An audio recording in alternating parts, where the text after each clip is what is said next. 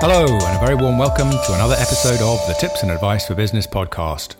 Coming up, we're talking about capital gains tax and the very simple measures that you can implement to increase your CGT exemption without upsetting HMRC, but which have the potential to save you a tidy sum in tax. Keep listening and we will explain everything. Plus, what did the boss of a pet food business say to one of his workers that ended up costing him £20,000 in compensation?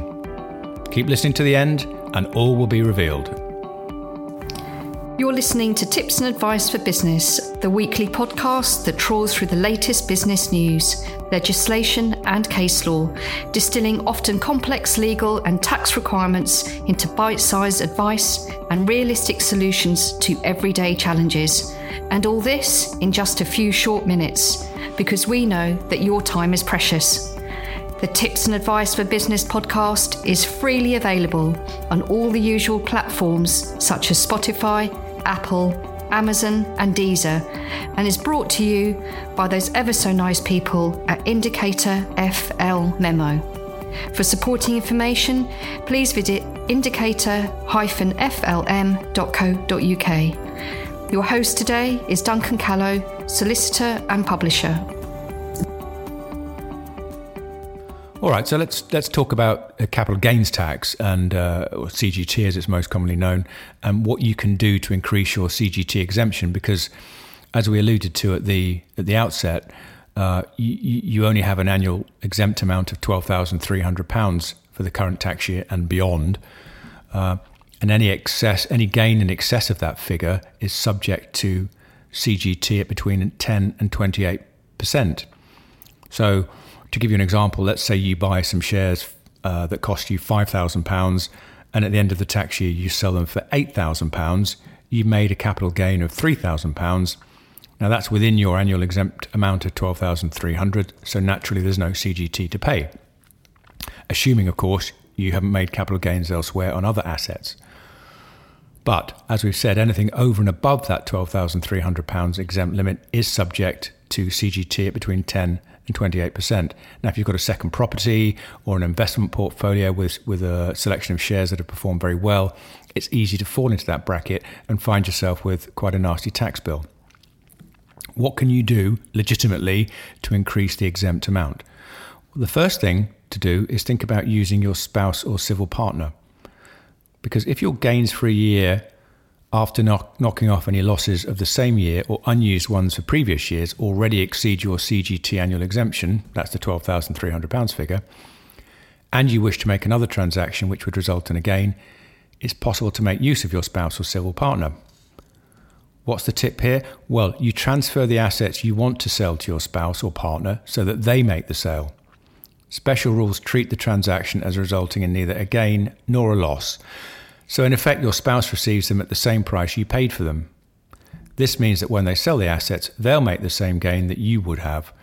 The important difference is that they can use their annual exemption to reduce the CGT bill. So you can see, just by transferring an asset to a spouse or civil partner, you've effectively doubled the annual exemption. But there is a trap, and this tip is only for married couples and civil partners, as transferring assets to unmarried partners triggers what's called an anti-avoidance rule. And this treats the transaction as if you had sold the assets to them at their full value, meaning that you'll be taxed on the gain you were trying to mitigate. So unfortunately, if you're not in a civil partnership or you're not married, this trick won't work.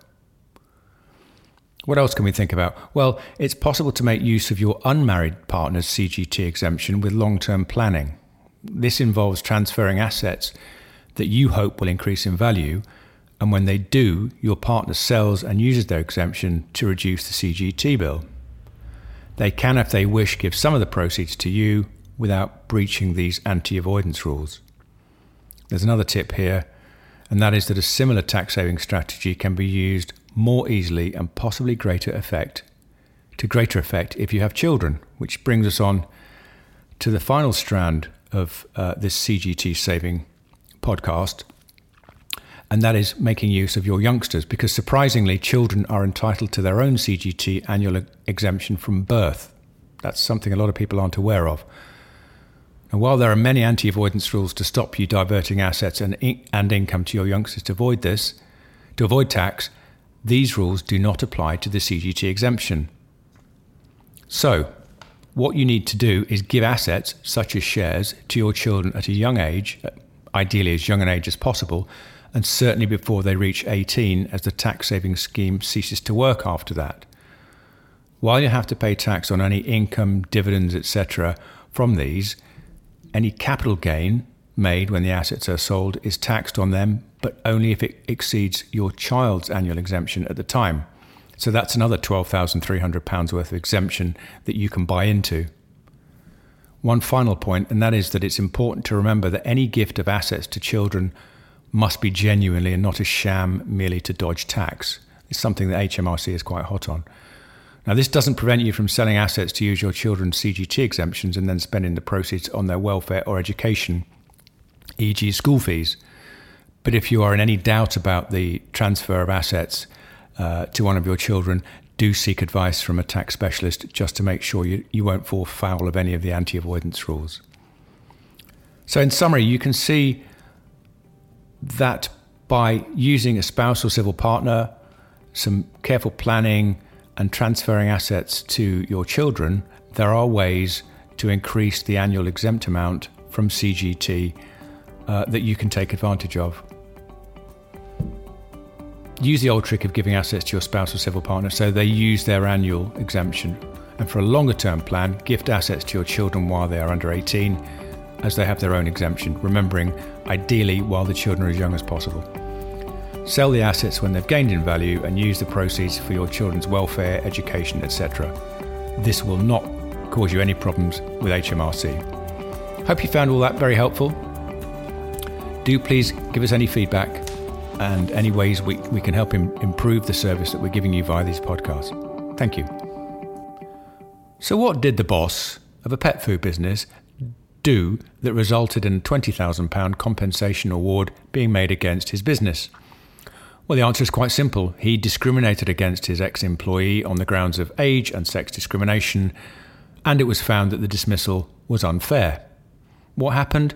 Well, apparently the employee concerned and her boss had a relatively small argument, during which the boss had said she must be in her menopause.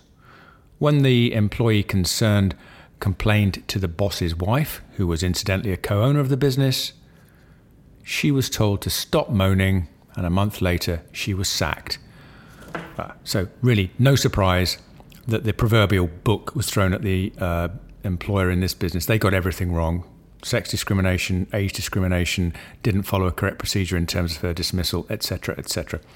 Lots of lessons to learn here, but probably the main one is that whatever you might be thinking as an employer, keep it to yourself. Take some time out. Try and avoid a heat-of-the-moment response, because 9 times out of 10, it will result in litigation, which could mean an expensive compensation award. So, that's it. Can you believe it? We're at the end of another episode of the Tips and Advice for Business podcast. But don't worry, we'll be back next week, and we will be showing you how you can vary your employees' terms and conditions legitimately and safely. For example, let's suppose you want to remove an entitlement to enhanced contractual pay. Doesn't sound very straightforward. Actually, there is a way to do it called firing and rehiring. We will explain everything. But for now, thank you very much for sharing your time with us, and goodbye. You've been listening to the Tips and Advice for Business podcast. Every week we trawl through the latest business news, legislation and case law, distilling often complex legal and tax requirements into bite-sized tips, advice and solutions. For more information about our products and services, please visit indicator-flm.co.uk.